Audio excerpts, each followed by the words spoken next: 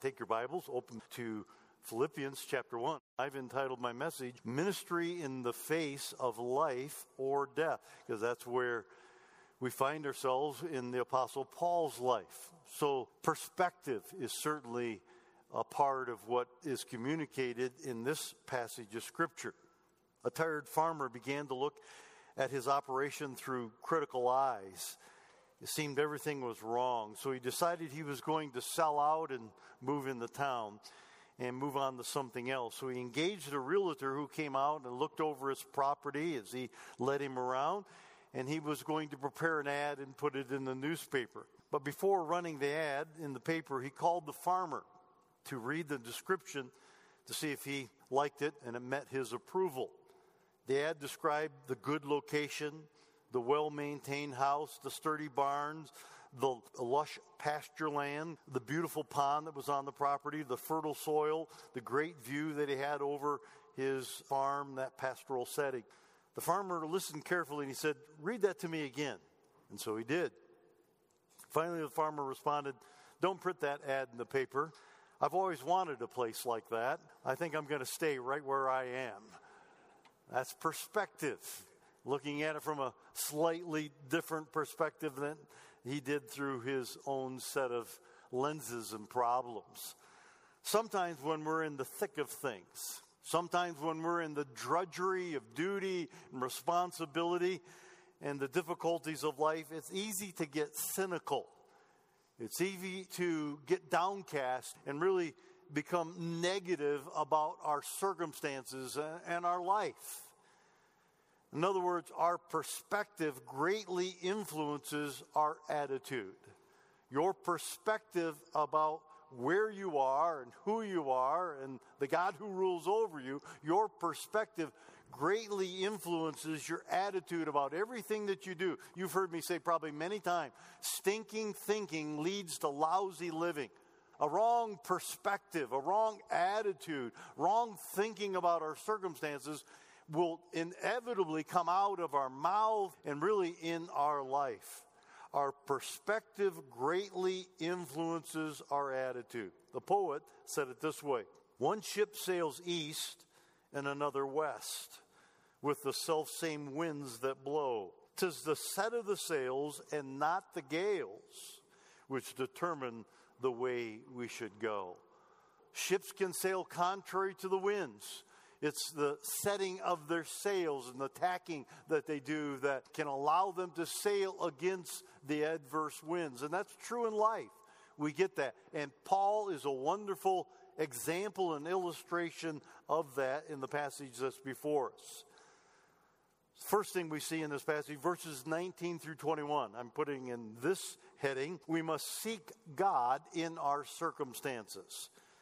Let's reread those verses, 19 through 21. Paul says, "For I know that this imprisonment," is what he's referring to, is Roman imprisonment. "For I know that this imprisonment will turn out for my deliverance through your prayers and the supply of the Spirit of Jesus Christ, according to my earnest expectation and hope that in nothing I shall be ashamed.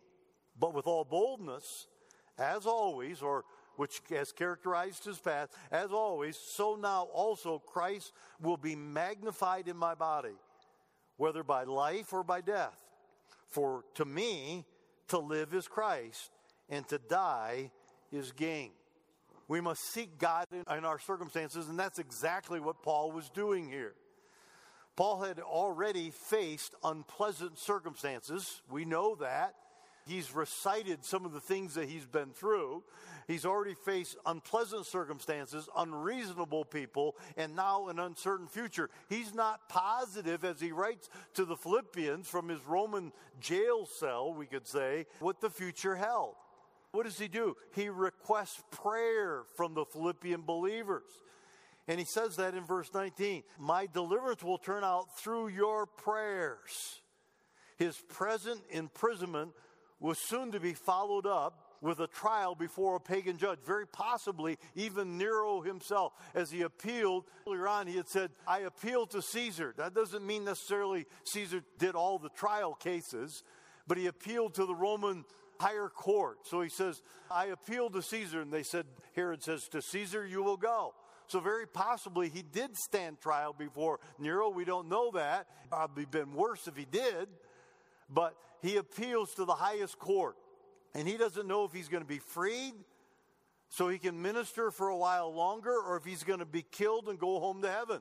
That's his circumstances. That's his quandary. That's the precipice that he's at. But if he stands before a pagan judge, Paul knew his own human heart.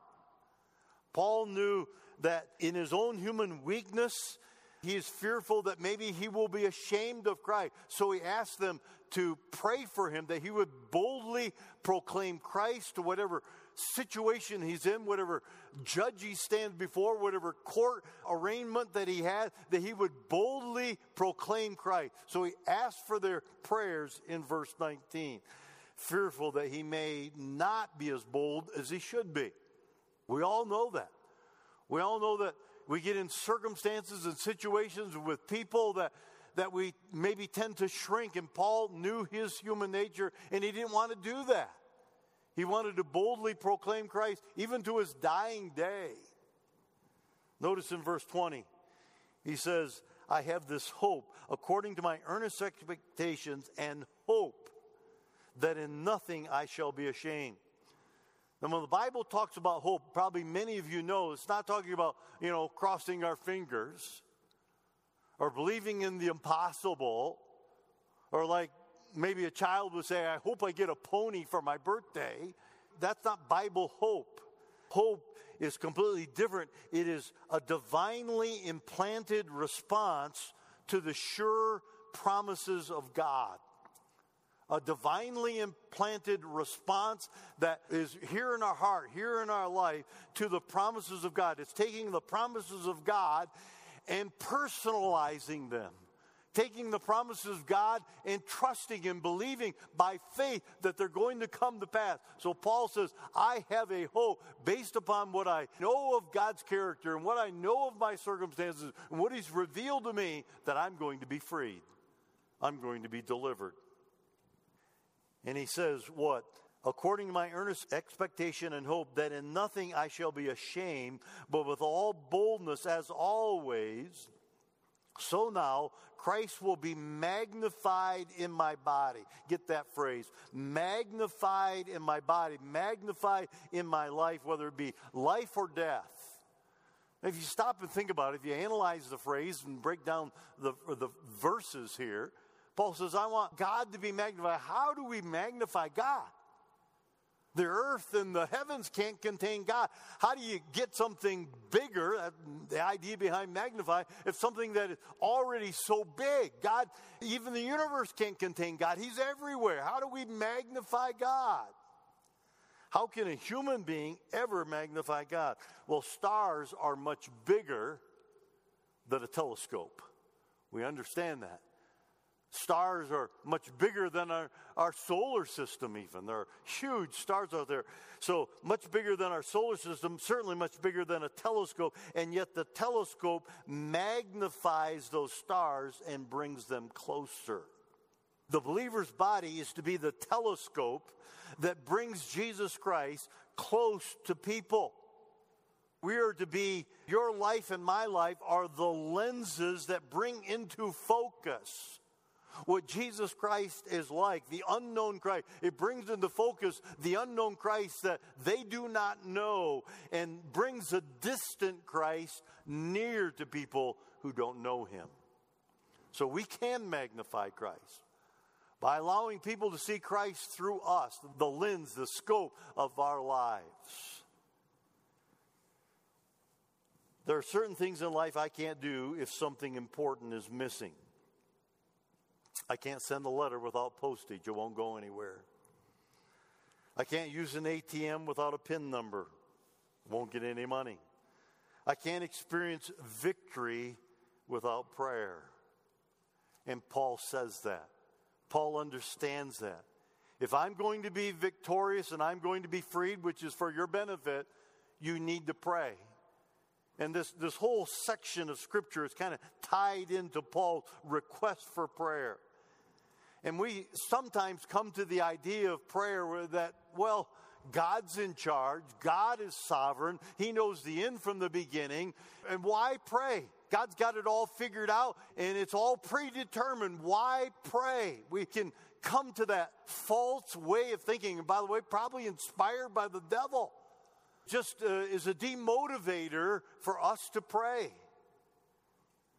But this passage has some prayer principles here. I want you to notice them. Look at the first one, verse 19. Without prayer, I cannot receive divine help. He's requesting prayer. Without prayer, I cannot receive divine help. And that's what prayer delivers to us. We often talk about grace. God riches at Christ's expenses, the acrostic that we often use. Grace is God's unmerited favor to an unbeliever in forgiveness of his sin. God's grace is unmerited favor to a sinner. But for a Christian, it's God's undeserved blessing, or his divine enablement is how I like to say it. Grace is God's divine enablement for the believer. Unmerited favor for the sinner, divine enablement for the believer. And that comes to us in large part, his grace comes to us through prayer. So Paul is requesting prayer. Without prayer, I cannot receive divine help. Power from heaven is preceded by prayer on earth. We've all heard the illustration of Spurgeon's furnace room, and the fact that Spurgeon had built the largest church in the world, or God had used him to build the largest church in the world, where 5,000 or more people would gather, and he would show people the furnace room. The furnace room is where 3, even up to 400 people would be praying before the service, and then they'd be rotated out, and another 300 to 400 would pray during the service. And he attributed it not to his oratorical skills or his biblical knowledge. He attributed it to the prayer warriors that gathered and prayed for the blessing upon God's service. So prayer is God's ordained means of working through human instrumentality. You can't really figure it out. God knows all. He's determined it all. Yeah, he's sovereign. But he chooses to work as we pray. The two go tandem together. God is in control. He knows all that's going to happen. But our prayers change circumstances. So he commands us to pray. And if we really understand Scripture, we will want to pray because divine enablement comes through prayer. Verse 19. Second, without prayer, I will lack courage for matters of life and death. Verse 20. According to my earnest expectation and hope that in nothing I shall be ashamed, but with all boldness as always I will proclaim Christ. So he's asking for prayer, that he would have boldness. Without prayer, I will lack courage for life and death situations. I need prayer. You need prayer. Someone has said it this way: courage is fear that has said its prayers. Courage is fear that has said its prayers. Without prayer, I will lack courage. C, or the third thing, without prayer, I cannot find direction for my life. And that's what he's saying in verses 22 through 24. We haven't read those, but he says, but if I live on in the flesh, that means fruit from my labors, and I'll stick around. And he says, verse 23, I'm hard pressed. I want to depart and be with Christ. And that was just better for me personally. Verse 24, but if I remain, that's helpful for you. Without prayer, I'm not going to have direction in my life. God leads us certainly through his word, but he leads us through prayer. We can discern the fine points. There are some things that are very clear in Scripture. Flee immorality. Have no other gods before you, etc. There's many, many things that are very, very clear in Scripture. But some things become clear that are not so clear in Scripture as we pray. God leads us, and his Holy Spirit illuminates our thinking. So without prayer, I can't find direction for my life. They're only resolved in prayer. And last, without prayer, I cannot contribute to the spiritual progress of others. Verses 25 and 26. We'll come to those. Without prayer, I can't really contribute to the spiritual progress of others. I can work, I can labor, maybe I can study, I can do other things, I can serve and minister, but it has to be undergirded with prayer if it's going to have success and real, genuine fruitfulness. A.W. Tozer said it this way: prayer has been ordained for the helpless. Prayer and helplessness are inseparable. Only he who is helpless can truly pray. He says it about 3 different ways. That's why sometimes when we're sick and completely helpless is when we really can focus in prayer. Somebody who's facing life and death circumstances, maybe it's cancer, they really pray because they can't fix their circumstances. Even the doctor can't fix their circumstances. So that's when we really, really pray. Because we realize God has to work or I'm completely undone. I'm helpless. The real helpless people pray. And if we really saw ourselves in a spiritual sense, we'd realize how helpless we really are. Look at verse 21. Again, what a statement. If you only memorize a handful of verses, this is one to memorize. Here in Philippians 1, verse 21, for to me, Paul's kind of like this. For to me, to live is Christ. To die is heaven. Gain. It's better. But while I'm here, I'm going to live. By the way, don't reverse those. Don't say, for to me, to live is gain. And to die is Christ. While I'm living, I'm going to get gain. And when I die, I'll go to be with God. Don't reverse those phrases or the end of those phrases. No, Paul is saying, for me to live is Christ. And someday when I die, whatever that might be, then I gain even more. I gain Christ. Don't reverse the phrases. What do you do with a man that has that kind of a creed? That kind of a motto? What can you do to him? What can Rome, what can Nero do to him when he says, to me, to live is a Christ-centered, Christ-empowered ministry? You can't stop a guy like that. To die, it means to be swallowed up in an unshielded glory of Christ that I've never really experienced, I've never really seen, but I'm looking forward to it. To die means I go into the presence of God. What do you do for a guy that has that kind of a creed, that kind of a motto? You can't stop him. Verse 21 becomes really a valuable test for our lives. Matter of fact, you could say, for me to live is blank, to die is blank. Do that. For me to live is blank, to die is blank. Let me give you some examples. For me to live is money, and to die is to leave it all behind. I hope that's not the way you're phrasing and structuring your life. For me to live is money, to die is to leave it all behind, because you will. Or for me to live is pleasure, and to die is to lose all the thrills, to miss out on all the thrills of life, all the pleasures of life. That's a hedonist. That's where many people are in our society. Or for me to live is fame, and to die is to be forgotten, because you will be. For me to live is fame. Maybe it's Hollywood. Maybe it's a politician. Maybe it's a sports star. For me to live is fame, the accolade. But to die is to be forgotten. It's a bad way to live. Or for me to live is power. And to die is to lose it all. To lose that grip. So it's a good test.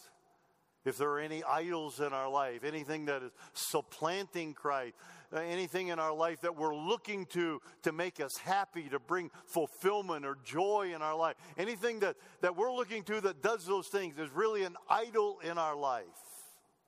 But Paul says, for me, to live is Christ, to glorify Christ. Look at the next few phrases, verses 22 through 26.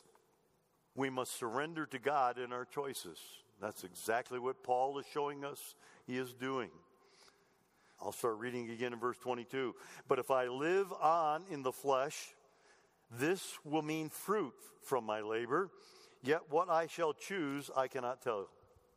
For I am hard pressed between the two, having a desire to depart and be with Christ, which is far better, personally. Nevertheless, to remain in the flesh is more needful for you. And being confident of this, I know that I shall remain and continue with you all for your progress and joy in the faith, that your rejoicing for me may be more abundant in Jesus Christ by my coming to you again. What a man Paul was.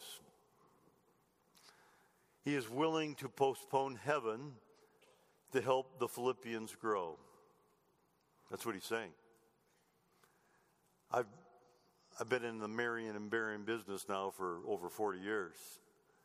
Lots of times when people are sick and in pain and they can't really have any life of enjoyment, they say, why is God keeping me here? I've heard that question many times. Why doesn't God just let me die? Why can't I just go home to heaven? And Paul probably at times felt that way.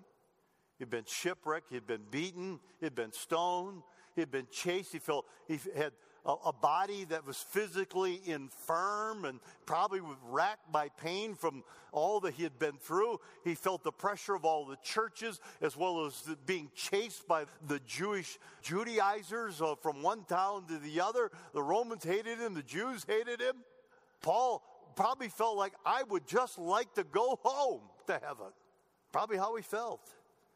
But he was willing to postpone heaven if it would help the Christians and he could plant more churches. If he'd be willing to put that off, that if he dies, Christ could be magnified in his death, and if he lives, the church is going to be benefited. So he looks at these two options. If I die, I'm personally benefited. If I live, the church is benefited. But if I die, I want Christ to be magnified even in my death, he says. So he says quite plainly, he's torn between those two choices, to depart or to remain. Matter of fact, he uses an interesting Greek word that's used in other places. It's used to describe when a boat lifts its sails and it departs from the harbor. It's used to describe the taking down of a tent, or the loosing of an oxen to take them out of the pen and they go out to graze or maybe even go out to pull the plow. He says, if I depart, it's like a ship setting sail. It's like the oxen being set loose. And I desire that. But if I depart, I look forward to that. But if it's that, even though it was more attractive to him personally, to remain on earth was more needful for the church. And he was willing to stay. And he states that he is hard-pressed. There's the Greek word that I'm going to mention there. He states he is hard-pressed, sunekomai, to be pulled in two different directions, or to feel pressure from two different directions. And Paul says, I feel the tug to go to heaven. I feel the tug that I should stay here for a while longer. He felt that kind of pressure, and he dealt with it. And as a matter of fact, it seems, from what I have read, what some of the commentators note, it seems that God gave Paul assurance even while he was writing this passage, this phrase. It seems that God gave Paul assurance of what his will was and what was going to be, even while he was writing this letter. In verse 25, he states, convinced of this, I know that I will remain and I will continue with you all for your progress and joy in the faith. So it seems as though while he's penning this letter, God seems to give him an assurance that he's going to remain and have a period of time to minister a while longer.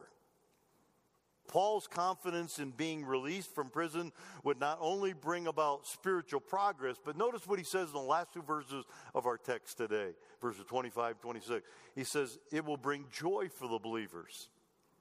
He says, and being confident of this, now that I believe God's going to allow me to stay for a while longer, I know I shall remain and continue with you all for your progress and for the joy of the faith. Certainly he's going to write more letters.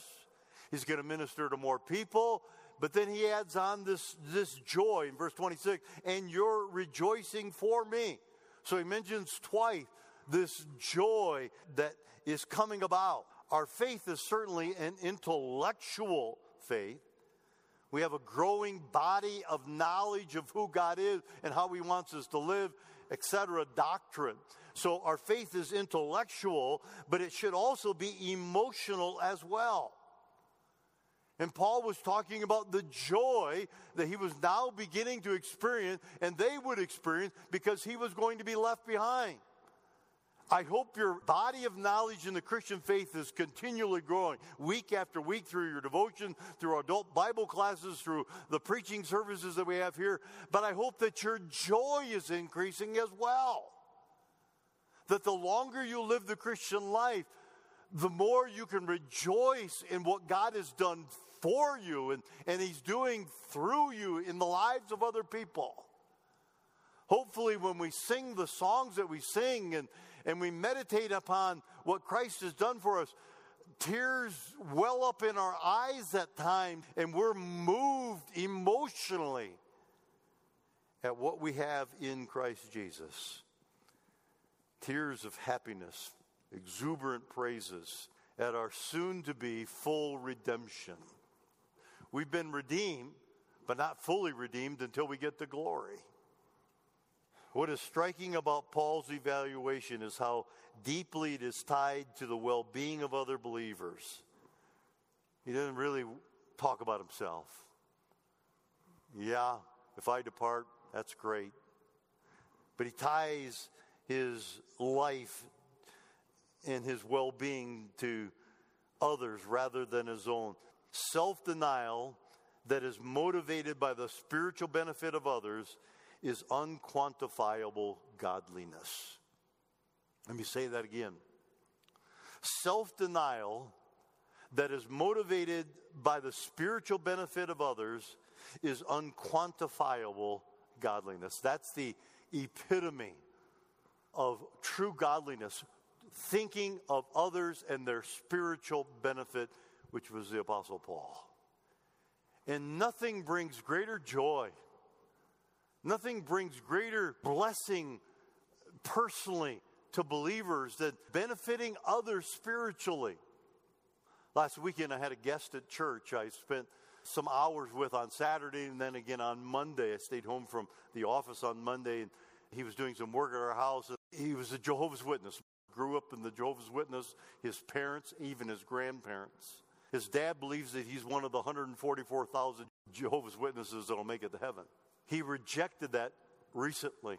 He saw the hypocrisy, the lies, the deceit. We began to talk, and I began to share with him. And one of the things I shared with him, because he had such uncertainty, was the joy and really the settled peace of being a Christian. Knowing that the most important question is settled. More important than who you marry, what you do for a living, or where you live, or all those kinds of things, your vocation, is the biggest question is settled. Where am I going to live for eternity? He's listened to some radio preachers, and namely John MacArthur, and he's been listening to him, but he'd never had anyone show him how to be saved. So I walked him through the Romans road of salvation, and he got it. I think truly he'd already understood it. He hadn't seen it spelled out. One of the biggest selling points in my mind was you can have full assurance and you can know that heaven is your home. And not only that, you can have a wonderful life now. That doesn't mean that everything is figured out and no problems or anything, but you can have a wonderful life now. We just talked on and on.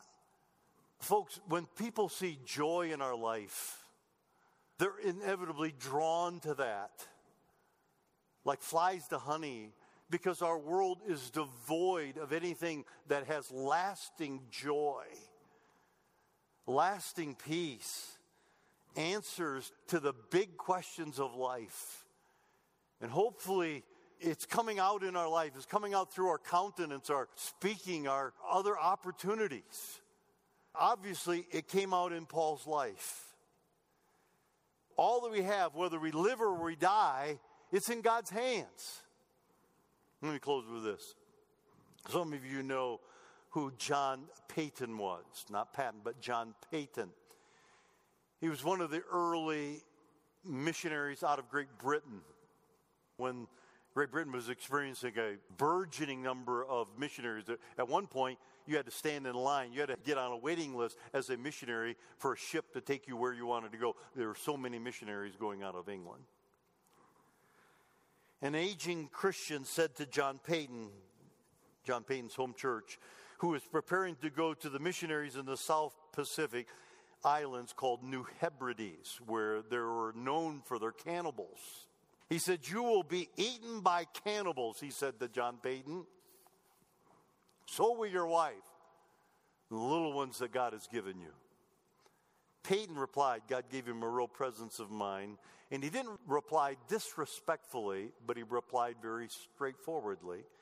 He said, "Mr. Dixon, you are advanced in years now, and your own prospect is soon to be laid in the grave, and there you will be eaten by worms.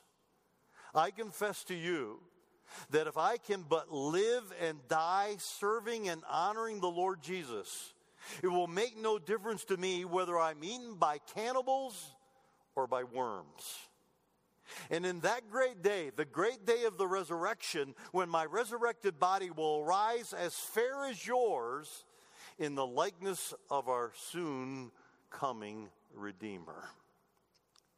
He says, whether I'm eaten by cannibals or eaten by worms, it's not a problem for God. I just want to glorify God with my life and bring others to a saving knowledge of Him, which brings joy. So let me just conclude here. What is Paul telling us? Put Christ first. Put the gospel first. Put others first. It's the ticket to joyful Christian living. Not self-centered living, not narcissistic living, not thinking about all the things I want or want to experience. It's putting Christ first, others first, the gospel first. Let's pray. Father, I would pray that all of us, myself and everyone here, could pray, for to me to live is Christ. He's going to be magnified in our life. And to die, we realize, we understand, to die is great gain. The riches of heaven, the companionship of Christ, the fellowship with our loved ones who've preceded us. That's gain. That's the real kind of gain. You've told us to go after the right things, to get gain. You're not against getting gain, but getting eternal gain. We get that. So help us to live for you, to live for others, to live for the gospel. If there's someone here today doesn't know Jesus Christ as Savior, this could be your most important opportunity. Opportunity to settle the matter of your soul's salvation, your eternal destiny. You can settle that today by allowing us to show you from the Word. Maybe like Michael, maybe you've done that, but no one's ever clarified it for you, help you settle it. And know for sure, and having what we sometimes say, a no-so salvation. Allow us to help you with that. Christian, you know instinctively, if you've been a Christian for any length of time, that the only fulfilling life is living for Christ. And if that is in the way, something's in the way of you doing that, settle it today. Put it behind you. Put God in first place. Make Him the Lord, as we heard in Sunday school, the Adonai, the Lord of Lords of your life. So, Father, help us as we do business with you. We ask in Jesus' name. Amen.